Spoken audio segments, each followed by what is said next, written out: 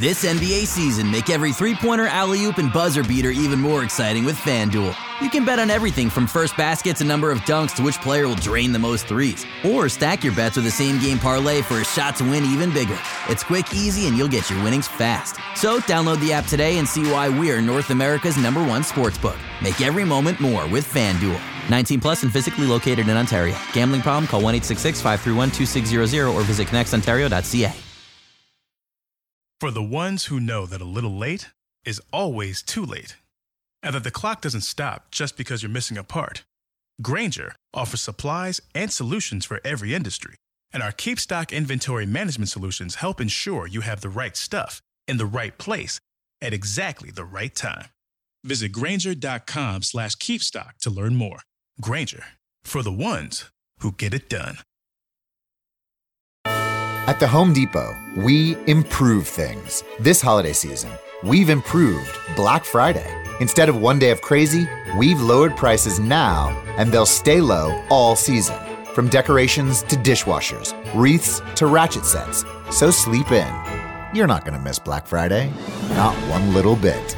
Black Friday improved. The best prices of the year already here at the Home Depot. How doers get more done. U.S. only while supplies last. See store for details. The Home Depot has holiday savings of up to 40% on select appliances, like a Whirlpool 4-door French door refrigerator for just $15.98. It's perfect for a busy kitchen full of helping hands. That's where its fingerprint-resistant stainless steel finish really shines. Order online and get free delivery. Holiday appliance shopping improved, up to 40% off select appliances. Now at the Home Depot. How doers get more done. Continental U.S. only while supplies last. Valid through December 2nd. Free delivery on orders $396 or more. Here's the scenario. Your insurance company is denying your long-term disability claim despite the fact that you've paid premiums for years and your own doctor insists that you're not well enough to work. If this sounds familiar, call Goldfinger Personal Injury Law. You'll speak with me, Brian Goldfinger, a licensed and experienced lawyer who practices exclusively on behalf of accident victims, disability claimants, and their families. Visit goldfingerlaw.com and get us working for you. Get Goldfinger today. You know what I want? I want to talk shit.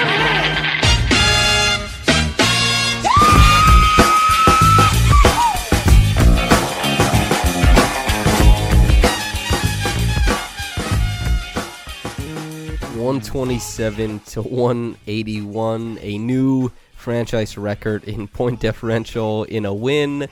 I believe Nick Nurse now has the most winningest record as a coach, not in total obviously, but in percentage, which is pretty wild. This was his 100th win as a coach. Basically just madness. The Raptors they walked in, they assumed the parental role over the Pacers, pulled their pants down and spanked them voraciously and with great fervor for 48 minutes. It's fair to say that we have never seen something like this as fans of the Raptors. There have been big games. There was the Bruno Caboclo game where he came in and had 8 points, and that was cool. He had that alley-oop, he had a triple, and they smacked the Bucks. That was great. That was fun. But this game, unbelievable, man. The Raptors came in with a very clear plan of how they wanted to beat up on the Pacers.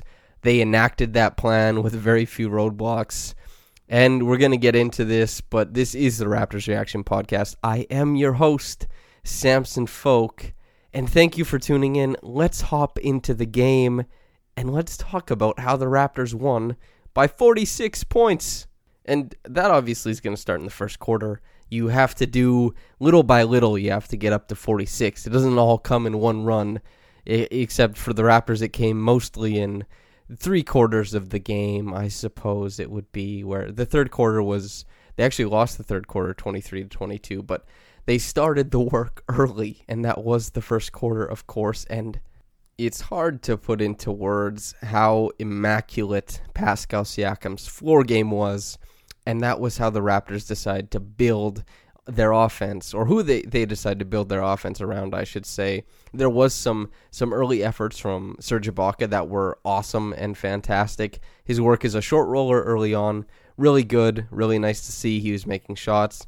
He also Sabonis, I guess, decided that he didn't want to contend with Serge Ibaka on the glass. Ibaka really factoring in and eating him up on the glass, completely annihilating him and getting boards, creating extra positions for the Raptors.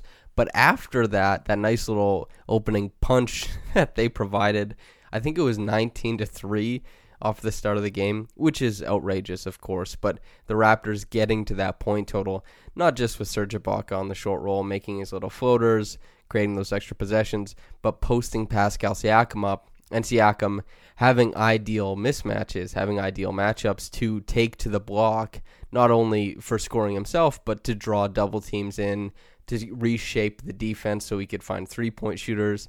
And that's the Raptors, with great success, went through him repeatedly. We saw them do it against the Phoenix Suns last game, building around Pascal Siakam. When he has a mismatch, he's shown an aptitude for passing, an aptitude for realizing when he has a check that he can beat with regularity, I should say. And that was anybody on the Pacers, to be quite frank with you. They didn't really have a guy who could D up Siakam, neither did the Suns.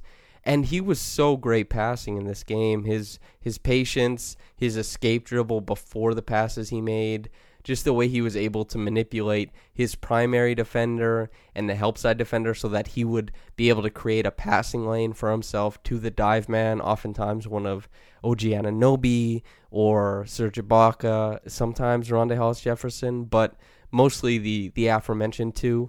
And on the other side of things, after the Raptors, when they beat Indiana 119-118, that game was largely built, where the Pacers were successful, was largely built on the back of Domantas Sabonis. Sabonis was really great. Any of the actions involving him had a lot of success. The Raptors had a tough time dealing with him. In this game, a really great plan of attack, probably drawn up in lockstep with Kyle Lowry and Fred VanVleet. Nick Nurse, with those two deciding, okay, Serge is going to play straight up. We're not going to resort to that Rondae Hollis-Jefferson, OG Anunoby, whatever fronting thing that we've done against DeAndre Ayton when Serge Ibaka was out with 5 fouls in the third quarter against the Suns. We're not going to have that same type of defense that we played against Karl-Anthony Towns. We're going to let Serge Ibaka go straight up until Sabonis is on the catch. Then Fred, then Kyle Lowry, you're going to dig in. You're going to dig in hard. You can stunt. You can play it however you want it. Read the offense, see what you come up with. And what that resulted in was a lot of steals for the two guards. And Serge Ibaka, a really great job of standing his ground. And especially at the start of the game, Sabonis got loose a little bit towards the end. But at the start of the game, wasn't able to create anything. Ibaka doing a fantastic job of standing him up, being conservative defensively, and letting Fred VanVleet and Kyle Lowry be the aggressive ones. And when the Raptors are swarming and the back end is solid, when they get guys like Siakam, OG Anunoby, Fred, Kyle, all swarming, all able to take risks, but all working as a unit, playing defense on a string, they're so dangerous because they can jumpstart that transition offense, and they can get steals, and they can completely overwhelm an offense. On the podcast with Mike Prada, from his piece where he likened the Raptors to a haunted house where they catch teams unaware and force them into mistakes they wouldn't usually make, and their reality, their idea of reality is suspended, and they start doing things that aren't really in their style of play. And so that happened to Sabonis, that happened to Brogdon, both of them completely out of sorts, unable to create any type of consistent offense. I had it tweeted at me during the game from Emma Brown, who was mentioned on the last podcast, but she said, the haunted house is inextricable, meaning impossible to disentangle or separate, which I think is a wonderful way to describe this defense. And they were, even during the craziest rotation, they were connected, and they were a shell. And I'm not going to say it. Everybody knows what I refer to the defense as. I'm not going to say it this time. I run the risk of overusing it and making it a cliche, so I won't go there. However, I'll talk about the Raptors going into the second quarter after they opened up a 20-plus lead on the Pacers in that first quarter. It was insanity. And the second quarter, the pace very much the same, except the Raptors, less half-court success. and more transition offense. And so that wasn't so bad because Pascal Siakam was taking his rest. Kyle Lowry checks back in. He's pushing the guys forward at all times, and they're still playing an incredible brand of defensive basketball. So the Pacers, they barely figured out how to get into double digits at the end of the first quarter. And in the second quarter, you think, okay, usually things are going to let up. Usually a team is going to figure it out. Most teams can't maintain the tenacity. They can't keep up that level of defense. But the Raptors basically did for the full 48. There was a little bit of a letdown towards the end of the game where Sabonis was getting to the rim a little bit, and there were a couple threes made. But my God, the Raptors, in the first half at the very least, their defense did not let up. There was not more than 2 possessions in a row where the Raptors weren't able to keep the Pacers under wraps. It was incredible, and led by Kyle Lowry in that second quarter, taking the Raptors to, I think, a 63-32 halftime lead, hitting threes. That was probably Fred VanVleet's best offensive quarter. He did a good job of relocating. He didn't have a great day shooting, but his defense playing next to Lowry, even by himself, really impressive. Terrence Davis coming into the game, showing why we all love him so much, providing that offensive punch that he does, but really being just a complete cog in the defensive machine as well. The Raptors finely tuned, well-oiled Chris Boucher, OG Anunoby. Well, I suppose I should address OG Anunoby as well in that first quarter and in the first half, doing a really great job of cutting in. And I did say that Pascal was finding him early, but OG, whether it was Pascal or whether it was Kyle, whomever, I thought did a really great job of finding soft spots in the Pacers defense. There was that one dunk he had on the fast break where he took the pass from Hollis Jefferson, and it's so nice to see OG Anunoby, who we've seen in his big offensive games, his best offensive games. It's usually 3+ 3-point makes in that game. It's usually him riding a hot 3-point night from downtown, and in a game where he was 0 of 2 from downtown, I thought was one of his better offensive games because his offensive IQ seemed to be higher than just having easy shots provided for him in the corner and him hitting them. I thought he was really great, identifying where the defense was weak, cutting to that spot, making himself available, and he just deserves love for that. And he was a big part of the Raptors defensively, of course, but I thought a great job really making the back end of the Pacers defense sweat. And that means that if he's doing stuff like that, the help defense has to consider him, has to consider that whether or not they're going to attack Pascal Siakam, going to double him on that left block. It's tougher because you know Pascal Siakam can pass, you know one of a blocker. OG is going to be sneaking into the dunker spot, and just he deserves love for that the same way I give love to Serge. But the Raptors, their defense held up. It was a hell of a thing to watch. They completely and totally annihilated the Pacers, 63-32 going into the second half. What do you do at that point if you're the Pacers? It's really hard to climb back in a game. The Raptors have done the whole 30-point comeback thing. They did it this year against Dallas, but I don't know if the Pacers have the heart of a champion that the Raptors have. And the third quarter, I think, was where we saw the half-court offense fall off quite a bit for the Raptors, but luckily, you know, the defense, it was still there, completely and wholly represented. The Raptors still playing that gritty, tenacious brand of defense that they do, and it was so great to see. Pascal Siakam was maybe getting a little bit ISO happy on the other side. The Raptors, the actions they were running a little bit slower, a little not as good, not as sharp, not as precise, but the defense just as well. They seem to rely on the transition offense a fair bit in this quarter, but one might expect that if they're gonna put it all on the defensive end of the floor and you're up 30 points, let it go feast or famine. Put it on the defensive end and see what steals you come up with. Let your guys run out. Let them really buy in defensively in a blowout. That's something that we really don't ever see, and the Raptors had a unique opportunity to try that out, and they did, and they lost that quarter by 1 point, but it was completely inconsequential, and the Raptors, you know, they still took a 30-point lead into the fourth quarter, and the fourth quarter was basically Well, there were quite a few notable things that happened. It was Chris Boucher coming up with some blocks on Domantas Sabonis, Chris Boucher having some really nice rotations. Paul Watson had a really big block on TJ Warren. O'Shea Brissett had a big dunk after Paul Watson had a really nice wrap pass to him. Malcolm Miller hit a three. Louis Zatzman on Twitter addressing that that's a hill he'll die on. Malcolm Miller is an elite shooter. A lot of you folks who listen to this will remember me at the very start of the year clamoring and talking about how Malcolm Miller, he shortened up his three-point stroke. Maybe we can see him go north of 42% from downtown this year, and I think he can do it, and I think he can be at least a replacement level player in the NBA, maybe go a little bit higher because he can shoot the three well. That hasn't happened yet. There hasn't been a return on the promise that I've seen, but in this game he had a three. Love to see it. Stanley Johnson was in and was playing as the de facto point guard in that fourth quarter for I suppose it was roughly 5 minutes. He was taking the ball up the floor. Nothing so crazy happened with him handling the ball. Had a couple assists where he basically just waited on the opposite side of the floor for Matt Thomas to make his run around the pin down. Matt Thomas, oh my God, that dude made it rain from downtown. 5 triples.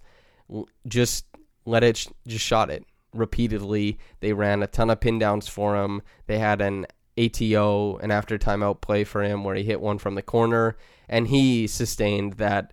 He was the reason why the Raptors won by 46, basically. The Raptors hovering between 26 and 35 points for a long time in that second half, but until Matt Thomas blew up and started he was on fire from downtown and was going back-to-back possessions, repeatedly trying to get a shot up and shooting really well from there, doing a fantastic job of building that Raptors lead up even more. I think he finished with 17 points, 5 of 7 from downtown, more than anybody else on the team hit in the game. And so just a really impressive performance from Matt Thomas. But the Raptors, they rode that into the final score, 127-81. Records in abundance for Raptors and Nick Nurse, and just a ton of fun stuff tonight. Wow, a super fun game. This team there's almost nothing like it in the league. The way they play, man, they're without a doubt top 3 team in the league right now, and there's not much else to say about it. Their defense is immaculate. Their defense is crazy, to quote Emma Brown, inextricable. They are fantastic, and their offense, that transition attack it gets hairy for the opposite team really quick. And when Kyle Lowry has it going in that half court and OG Anunoby is sneaking in from the sideline, running that baseline, those huge shoulders of his, that big butt that gets him that lift for those big two-handed, 2-foot stop dunks. And he just, anytime he's around the basket, if he jumps off 2 feet, he's going to dunk it. It doesn't matter what else is happening there. And when Pascal is eviscerating mismatches, they are such a funky, unique team, and they crush the opposing team. They destroy them. There's nothing left to be said. They're fantastic, and what a game to watch. And the Reggie Evans Award, I think it doesn't go to him often, but it will go to Serge Ibaka.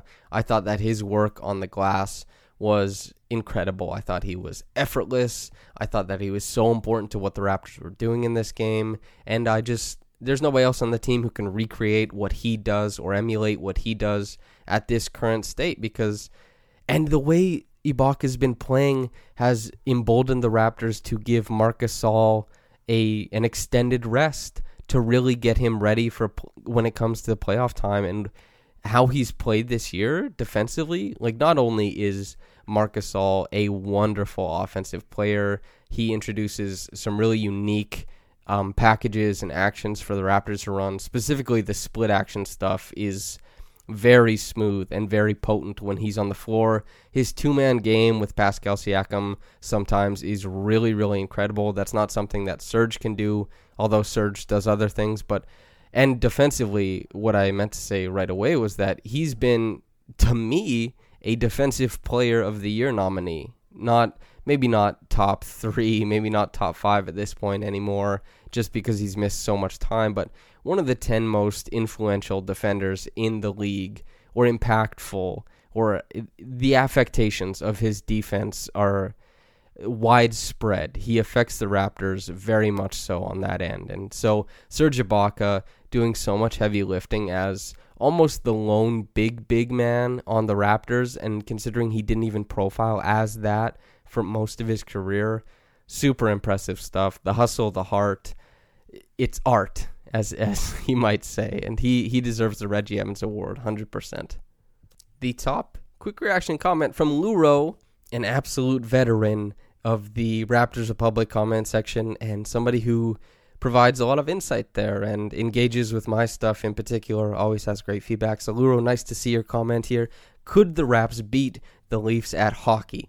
Let them train for a couple weeks, and I think so. Stanley Johnson could be a good goaltender / Zamboni guy. I believe that's in reference to the Zamboni goaltender from some night in the past in which a former Zamboni guy became a goaltender and had some success. I'm not a huge hockey guy, but I know that much. And could the Raptors beat the Leafs at hockey?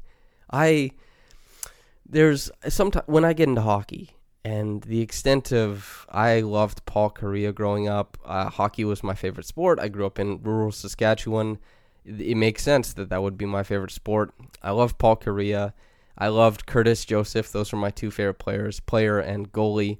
And now when I look at the game, I don't watch very many games, but sometimes I'll watch highlights, and I'll watch an Austin Matthews or John Tavares highlight package, and the skill that they possess is blinding. They're incredible players. Now, I don't watch the full game, so I could be hopelessly out of touch, but I believe they're quite good. I don't know if maybe they have a Karl Anthony Towns type of thing where they're incredibly successful personally, but their teams aren't doing that well. I'm not sure if that's the problem with the Leafs. I suppose I shouldn't be trying to diagnose it on air, seeing as how I don't know anything. But if this is a vote, and it certainly seems that way, a vote of confidence in the Raptors' ability to make anyone anything, then yes, of course they could beat them. But thank you very much for commenting that, Luro. A bit of levity on a night that has so much levity as the Raptors completely smacked, spanked, and annihilated the Pacers. But that's it for me. You won't be hearing anything else from me on this podcast. Thank you so much for listening, whether you're getting into this in the morning or at night. Have a blessed day, and goodbye. At the Home Depot, we improve things. This holiday season, we've improved Black Friday. Instead of one day of crazy, we've lowered prices now, and they'll stay low all season. From decorations to dishwashers, wreaths to ratchet sets. So sleep in. You're not going to miss Black Friday. Not one little bit. Black Friday improved. The best prices of the year already here at the Home Depot. How doers get more done. U.S. only while supplies last. See store for details. The Medicare annual election period deadline is almost here. I'm Meredith Vieira, here with examples of people who started their search for coverage at myhealthpolicy.com. Meet Larry. He likes doing things online, so he started at myhealthpolicy.com. I took my time and found the coverage I was looking for. And done. Next is Mary. When she wanted answers, she picked up the phone. I wanted a local perspective on plans, so I called myhealthpolicy.com and done. Switched to a better plan. And Michael. I met with a local licensed insurance agent face-to-face. And done.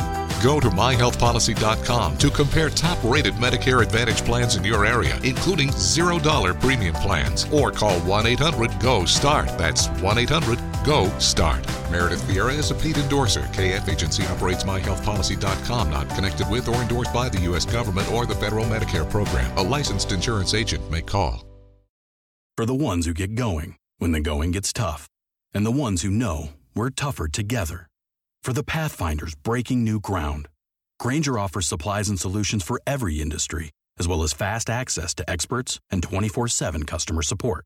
Because we know you have people depending on you, so you can always depend on us. Call, click Grainger.com, or just stop by.